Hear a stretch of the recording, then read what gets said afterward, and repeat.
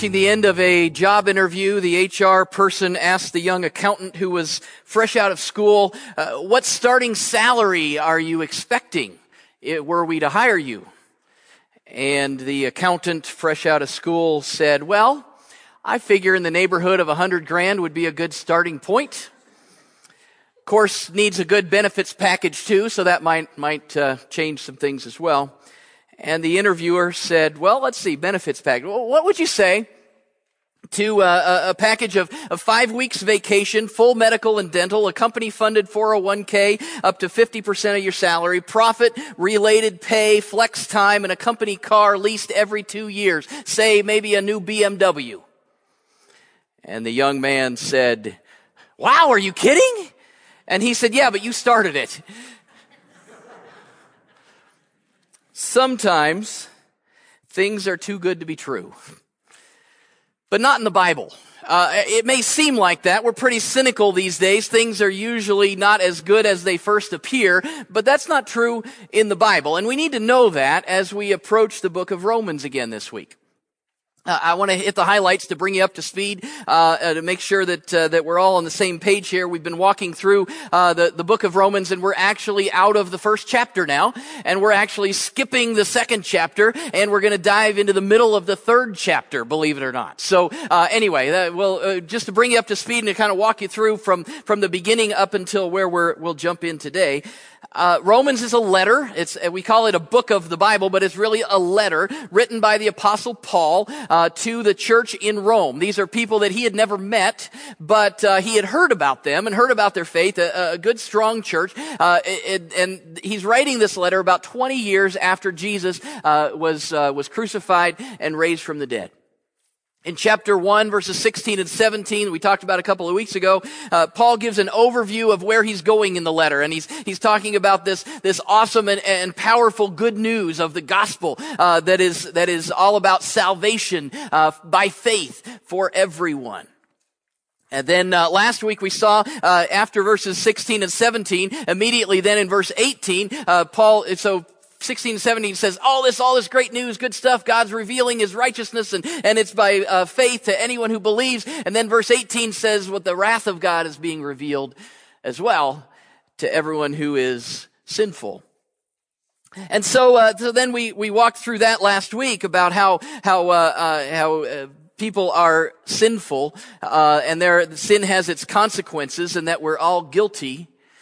And literally, we stopped at the end of chapter 1, but literally I don't know if you've read ahead or not, but, all of chapter 2 and the first, 20 verses of chapter 3 are all about sin and the consequences of sin. And, Paul explains to both the Jews and the Gentiles, those with the law of Moses, the Jews, and those without the law of Moses, the non-Jews or the Gentiles. He says, you know what? You're all in the same boat. It doesn't matter whether you're a Jew or a Gentile. You're all in the same boat, because we've all sinned. And whether you've been following the law or you've not been following the law, or you don't even know what the law is, it doesn't matter. We're all in the same boat. And the Jews in the church in Rome probably would have thought up to that point that maybe they were a little more special than the non-Jews, because they had this law of the Old Testament and they could follow these certain laws that God had established, and so therefore God might love them a little more than these other folks that are kind of outsiders. But Paul goes to great pains through those 2 chapters to make sure that everyone in that first century church knew that they were on level ground. And it wasn't looking good. Humanity was facing sin and its consequences. He says the wrath of God is being revealed to both Jews and Gentiles. And then we come to Romans 3, verse 21. It's a huge turning point. There's a big but there.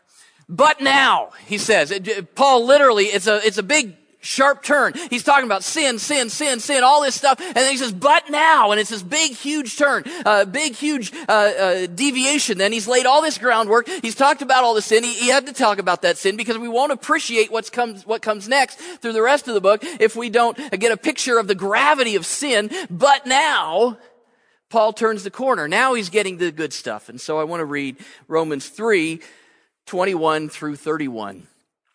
But now, apart from the law of the righteousness of God, But now, apart from the law, the righteousness of God has been made known, to which the law and the prophets testify.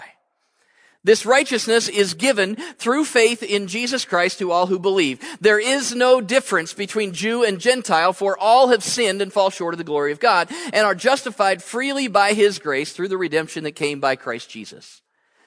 God presented Christ as a sacrifice of atonement through the shedding of his blood to be received by faith. He did this to demonstrate his righteousness, because in his forbearance he had left the sins committed beforehand unpunished. He did it to demonstrate his righteousness at the present time, so as to be just and the one who justifies those who have faith in Jesus. Where then is boasting? It's excluded. Because of what law? The law that requires works? No, because of the law that requires faith. For we maintain that a person is justified by faith apart from the works of the law. Or is God the God of Jews only? Is he not the God of Gentiles too? Yes, of Gentiles too, since there is only one God who will justify the circumcised by faith and the uncircumcised through that same faith. Do we then nullify the law that is by this faith? Not at all. Rather, we uphold the law. A lot of stuff there. Let's try to dig some nuggets of truth out of it. We're all sinners. We've all missed the mark. We don't measure up. We can't measure up. We can't follow the law enough to be seen as right in God's eyes. But now there's good news, even for us sinners, Paul says. Paul, it comes right back to what he kicked off in verses 16 and 17. The good news of the gospel. Verse 17, he says, the righteousness of God is being revealed. Here in 3:21 and following, he says the same thing. The righteousness of God is being made known, he says. There's an answer to the problem of sin. That answer has a name. His name is Jesus, and he has provided a way out of that sin into righteousness. Paul uses three different images or metaphors in these couple of verses to describe how God has worked on our behalf. The first metaphor, and the one that's really prominent and prevalent throughout the entire passage, is all about lawyers and judges in courtrooms, and talking about being justified, justification, righteousness, and justification, and the law, and that kind of is a metaphor that comes in and out throughout this passage. I ran across a story this week about observing the letter of the law. It seems that a lawyer purchased a box of very rare and expensive cigars and then insured them so that they wouldn't, in case they came to any damage. Part of his insurance policy included insurance against fire. Some of you are already there. Within a month, having smoked his entire stockpile of these great cigars, the lawyer filed a claim with the insurance company, and in his claim, the lawyer stated that the cigars were lost, quote, in a series of small fires. The insurance company refused to pay, citing the obvious reason that the man had consumed the cigars in a normal fashion, and the lawyer sued them and, believe it or not, won the case. Stay with me. Delivering the ruling, the judge agreed with the insurance company that this was a frivolous claim. However, he said that the lawyer did indeed hold a policy from the insurance company, which it had warranted them that the cigars were indeed insurable against many things, including fire. But they hadn't defined what an acceptable fire or unacceptable fire was. And so they were obligated to pay the claim, rather endure a lengthy trial and all those things. They just paid out of court $15,000 to the lawyer for his loss of these cigars in these fires. But after the lawyer cashed the check, the insurance company had him arrested on 24 counts of arson. With his own insurance claim and the testimony from the previous case being used against him, the lawyer was convicted of intentionally burning his insured property and was sentenced to 24 months in jail and a $24,000 fine. We get in trouble sometimes when we try to follow the letter of the law, right? We want to be held to the letter of the law, or we want to hold other people to the letter of the law. Actually, laws are great things. I mean, if we had no laws, that would be a problem. Laws keep order. They make a society civilized. In the Old Testament, God established numerous laws. Of course, you've heard of the Ten Commandments. Well, there's actually 5 books at the beginning of our Bible. Genesis, Exodus, Leviticus, Numbers, Deuteronomy. Those 5 are what were known, even back in Paul's day and before that, as the law of Moses, or the book of the law, or the Torah, or the Pentateuch. All those things, would refer to these first 5 books of the Bible, the books of the law. And God had laid out laws for these people, his people, the Jewish people, to follow. Now, the Bible in Paul's day would have included that, but would have also had the writings of the prophets involved in his Bible as well. Much of what we would call the Old Testament would have been what Paul would have had as his Bible. It would have included the writings like we have of Isaiah and Jeremiah and Ezekiel and Habakkuk and Malachi and all the rest in there, the writings of the prophets. And Paul said that all those writings, he said the law and the prophets, he mentions it right there in verse 21, the law and the prophets are great, but only as they point to the righteousness of God in Jesus. Throughout this passage, Paul says that truly following God has to be more than just following the letter of the law. And so he talks about justification. Justification is a big word that, if you've heard it before, you probably relate it to church stuff. It's one of those big church words that we don't really use normally in the whole scheme of life and real life. I've heard about this somewhere, somehow. Maybe I sat through a membership class at church, and they talked about justification. And I'm still not quite sure what it is, but it's a church word. Well, back in Paul's day, it wouldn't have been a church word. It would have been a courtroom word. It would have immediately drawn the attention of people toward the courtroom and toward the law, and somebody being justified would be holding them to justice. Now that then we can relate to that justification. There needs to be justice. So when these Roman Christians, when they heard Paul talking about justification, they would have had in their minds that they need to justification would have been following the law enough in order to somehow gain God's favor, in order to be justified in His eyes. I'm doing what you said, God. I'm following the law, and because I'm following the law, you like me, right? I'm doing good.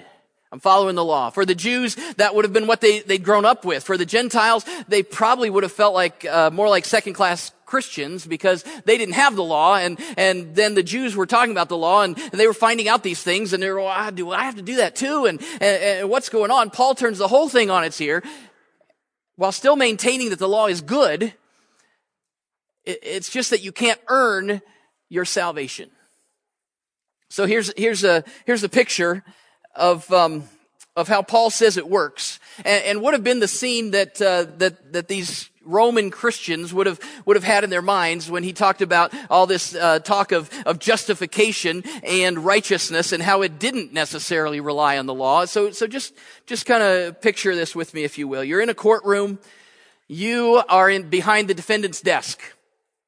Things haven't gone very well throughout the trial. The evidence is stacked against you. You've sinned. You've fallen short of the mark. You haven't upheld the law. You've broken the law. And so the judge's gavel falls down, and he pronounces with an echo through the halls of justice, guilty.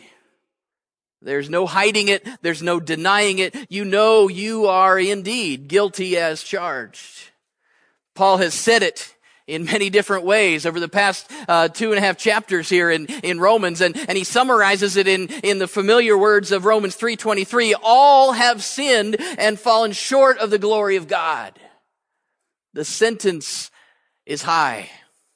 Only one thing can pay for the crime of sin against God, and so you stand in order to be led away to death row. That's the picture. That's the scene. Then a surprising thing happens. The judge immediately stands up from his high desk, begins to take off his robe of justice, and presents himself as the prisoner, stating that he will serve the sentence on your behalf. That's the picture laid out in these verses. Everyone who believes, Paul says, is justified freely. We're sinful people. We're guilty. We deserve the death sentence, but God has pronounced us not guilty because He has provided the penalty to be served in our place. Jesus, who in very nature God, He is God, was God. Jesus, part of God, He is God, took our place and paid the penalty, served the term for our sin. He took our place on death row. So God looks through the cross at our guilt and pronounces us free. We're freely justified. The sentence has been served. That's one metaphor that Paul is using here, and it's throughout this book. It's throughout the Bible when we're talking about being justified. One great way to remember what being justified is all about is when God looks at my life because of Jesus. It's just as if I'd never sinned.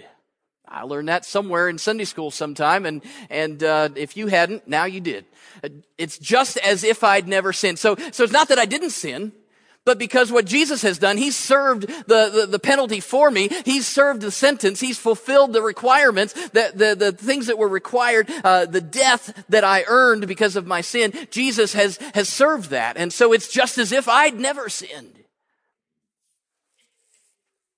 We're guilty as charged. We haven't followed the letter of the law, but because of Jesus, God sees the sentence served. It's grace. It's offered freely. Now, this is the first time, this passage here is the first time that we see the word grace again since we first saw it in the 5th verse of the letter. When Paul is kind of his introduction, he's talking about, he mentions grace kind of in passing as he's explaining all this stuff. We don't see it again until here at the end of chapter 3. It's been all about sin, right? He's been talking about sin and all those things and all that, but now all of a sudden he says you're justified freely, and so now it's not all about sin anymore. It's all about grace. It's all about that grace. About that grace. Well, we better not sing that. I don't know. Probably shouldn't have gone there. Paul comes back to this law and grace language later in the passage, but he changes metaphors here, kind of midstream. So he's talking about the whole courtroom scene and the whole sentence served thing, and how I'm not guilty anymore. I'm guilty, but I'm not held to that because Jesus has served the penalty, and he's talked about all that. And then he shifts metaphors there in verse 24 to help us understand some other thing that's also happening here. It's not just that the judge, God the judge, has pronounced us guilty, but Jesus has served our sentence. He uses the word redemption, saying that Jesus' death on the cross provided redemption. And that's a term not out of the courtroom, but straight out of the slave trade of the day. People, slaves, could be redeemed or paid for in order to be set free. It was also used to talk about a ransom paid for prisoners of war. So it's all about buying freedom for someone in bondage. You see how that imagery is a little bit different than the courtroom scene. Instead of being a picture in a courtroom, it's a picture of someone paying the full price for your freedom. Remember, we're all enslaved to sin. Sin is our master. We want to do what we want, when we want, with whomever we want. We talked about that at length last week, and how sin is always turned in on ourselves. Dr. William Greathouse was a general superintendent of the Church of the Nazarene and a great educator and author, and I had him for a class in seminary. He said it this way once. He said, sin is an overdose of vitamin I.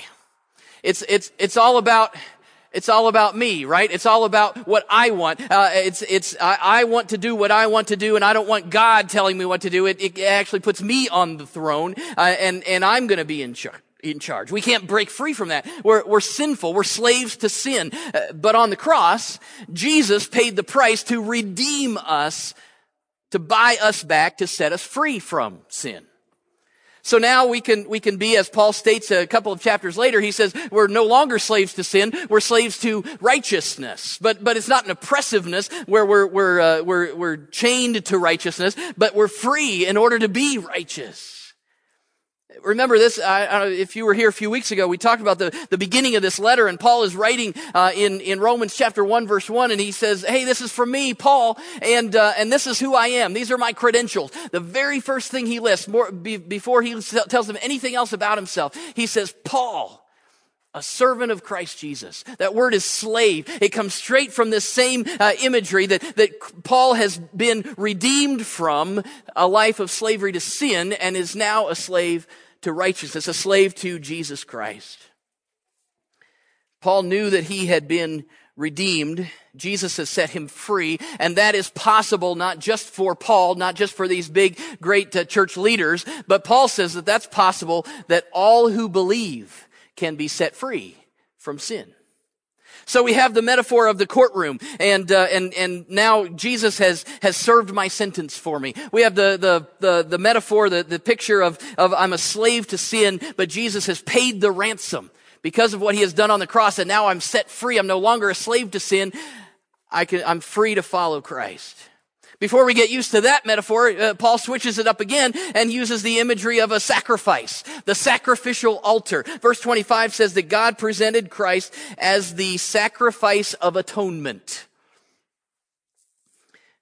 Jesus not only served the sentence of our sin and paid the price for our redemption from slavery to sin, he has also been both the priest and the sacrifice, providing that sacrifice for our sin. Maybe you're familiar with the sacrificial system in the Old Testament. God established a series of animal sacrifices that were to be offered as payment to God because of the people's sin. And so there are different sacrifices for different. Bottom line is there needed to be blood shed. There's life in the blood, and people are guilty. And so rather than people actually paying that penalty, the temporary way to handle that was animal sacrifices. And so they were all set up. And so for different things were different sacrifices, and then different types of sacrifices covered different things, and there's a whole system to it that these people followed. In addition to those regular sacrifices, once a year on what was called the Day of Atonement, what you've probably heard of the term Yom Kippur. That's the same thing even to this day. It's called the Day of Atonement. The high priest would go into the Holy of Holies in the tabernacle there out in the wilderness. God had them build the Ark of the Covenant. Now this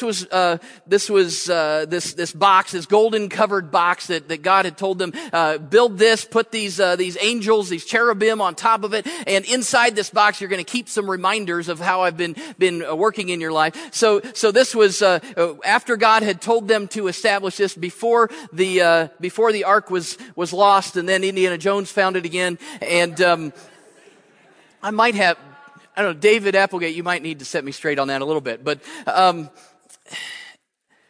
you got the Ark of the Covenant, and it's in the holiest place. And on top of the Ark of the Covenant, in between the cherubim, was called the mercy seat. This was the place where once a year the high priest would come in and would sprinkle blood on the mercy seat. The mercy seat is where the presence of God was said to dwell. And so when God would inhabit the mercy seat, he would see that blood has been shed, that a price had been paid to cover the sins of the people. This was all when the Jewish people in this church in Rome heard him talk about the sacrifice of atonement. That's exactly what Paul was talking about. That's exactly what would have come to mind. That same term, the sacrifice of atonement, is also wrapped up in this whole idea of the mercy seat and God's presence and power being there. God would extend mercy after seeing that blood had been shed for sin. Jesus, Paul says, has been presented as the ultimate sacrifice. Once and for all, a perfect offering to pay for the sins of the world. And so now the cross of Christ, not the Holy of Holies and the Ark of the Covenant and all of that. Now the cross has become the mercy seat. And God, because Jesus has shed his blood on the cross, he has provided the sacrificial requirement for the sins of the world. And so God looks at us through what Jesus has done on the cross and pronounces his mercy. 3 different pictures. And Paul's kind of wrapping them all up here and saying, all of this takes place because of what Jesus has done for us. Yes, you're sinful. Yes, you're guilty. You're dead in your sins. The wrath of God is being revealed. But the righteousness of God is also being revealed to those who apply Jesus' death to their lives, because in doing that, you are saying, Jesus has paid the penalty for my sin. Jesus has paid the ransom to set me free from sin. Jesus has provided the sacrifice so that my sins are covered by his blood. Passage really sums up the gospel in a nutshell. Many say that if they had to boil down the truth of what God has done for us, the good news of the gospel into just a few sentences, that these few verses would be all that we need.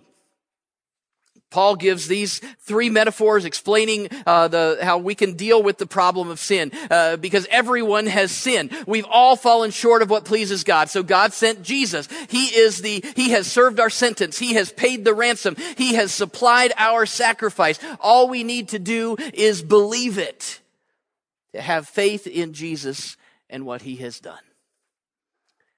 It seems too good to be true. And because it seems too good to be true, people have tried instead to earn their way into heaven, right? There are many people who think that if they just do enough good things, if they just walk through the right steps, the religious practices or the good works, then they'll be in God's good graces. Because they're religious, because they walk through all the things, if they show up at church on time and they're attending the right things and they're praying at the right times and they're kneeling at the right times and they're saying the right prayers and they're walking through all these motions, if they can just say and do all the things that are required, then God has to smile on them, because God, look what I've done. I've done all this stuff. You gotta like it. Paul says it doesn't work that way. He says salvation, that justification, comes to us by grace through faith. There are several key words throughout this passage. I already told you that the whole vocabulary of justification and the law and righteousness, that kind of dominates this passage. But there is one word that is used even more than any of those words throughout these verses. 10 times in the Greek, this is 150 words. 10 times in these 150 words, Paul uses the term faith. Faith. So yeah, there's justification and all the imagery of the law. There's a ransom that's been paid. We've been redeemed. There's the sacrifice that has been made. Jesus has done all that. But how do we access all that? Well, Paul says over and over and over and over again, it's through faith.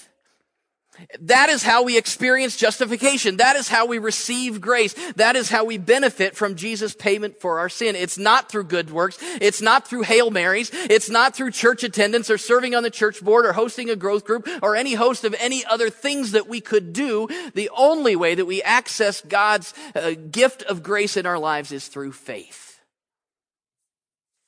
Preacher and evangelist Paul Washer once had a seminary student send him a message. Paul was familiar with this student, and the student was afraid that he was too bad to enter the ministry, and so he emailed this evangelist and said, "I think I'm too wicked to be in the ministry." And the evangelist emailed back and said, "You're right. In fact, you don't know how wicked you are."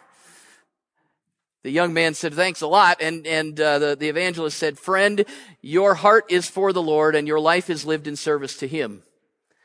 Your level of sanctification and commitment puts me to shame at times, but I am happy and you are not. Do you know why? Because I have chosen to trust in Christ, and you are still in part trying to trust in yourself." Paul says we trust in Christ. That's it. Nothing more in order to access salvation. Too good to be true? We want to play a part in this, right? I mean, we want to check off the list. We want to do good works, and certainly, and we'll talk about it again. It's not that I'm saying don't do good works. It's that those works are not going to earn you God's favor. God's favor comes as a gift, and all we have to do is believe it accept it. Accept his gift of salvation. That is all we have to do. Sometimes, though, we want to check things off a list. We want to show God how good we are. We want to it's all about faith. Well, I've got more faith than him, so I'm better than him, right, God? And we want to try to do this whole hierarchy thing. Paul says there's no difference between us. We are all in the same boat. We have all sinned, even Jews, even Gentiles, even your saintly grandmother, even Billy Graham. You can't take credit for any of this because Jesus has already done it all. Last year, our family went to Niagara Falls. Go ahead. There we are. Isn't that nice? Isn't that good? It's on my birthday. Fun times. Many of you have been there. You know, you've experienced the falls. The force and the magnitude of those falls is just stunning. I've been there many times, and it's just amazing. As we stood just a few feet away, and the water just thundering over the falls. And I have to admit, I have to be honest, I got that little twinge of, maybe I need to step back a little bit. There's some power in that, right? Well, get us off the screen. Go ahead to that other shot that's just, you don't need to talk about us. There's the power of I think that's the American side of the falls, and those rocks at the bottom. Man, ooh. Just bear with me here for a second. Let me kind of lay out an example to maybe flesh out what I've been talking about this morning. Suppose that I'm upriver from the falls a ways, and I don't really know anything about the falls. I don't know about that sheer drop off that's coming downstream. And suppose I wanted to do a little canoeing one day, and the river seems calm enough, and so I paddle out from shore, and I'm having a good time. But it wouldn't take very long for me to be swept downstream with the current, and I'd be able to hear the roar of the falls, and I would know pretty soon that I was in trouble, right? No doubt I would do my best to paddle hard back upstream against the current, and even as strong and amazingly studly that I am, I probably wouldn't be able to fight against the current. I'm glad there weren't any amens there. I would probably try to, if I couldn't go back upstream, I would try to maneuver over to the side, but the sheer force of that current would just drag me along, and pretty soon it would be pretty evident to me and anyone else around would be pretty evident that I was a goner. But then imagine, in that whole scenario, imagine that I hear a voice from overhead. No, not God, but that there's a rescue helicopter that has come, and there's a rope dangling down, and a voice over a speaker saying, "Do you want to be rescued?" Now, at first, it might cross my mind to say, "No, thanks, I got this. Got it, thanks." But the reality and the gravity of the situation, if it really did set into me that I realized that there is no way that I would make it through this, I would yell back up and say, "Yes, I want to be rescued." Because there's no hope of a positive outcome left to my own strength. So then the instruction would come from the rescue crew, "Grab the rope and hold on tight." And of course, I would grab that rope with everything I've got, unable to do anything on my own except just that, because I'd gotten myself into a pretty big mess. I would cling onto that rope in hope and faith in this lifeline that had been provided for me. That rope attached to the helicopter would lift me from the boat seconds before that canoe falls over the edge and is smashed on the rocks below. That is a modern day illustration of what Paul is talking about here in Romans 3. But there's even more to it.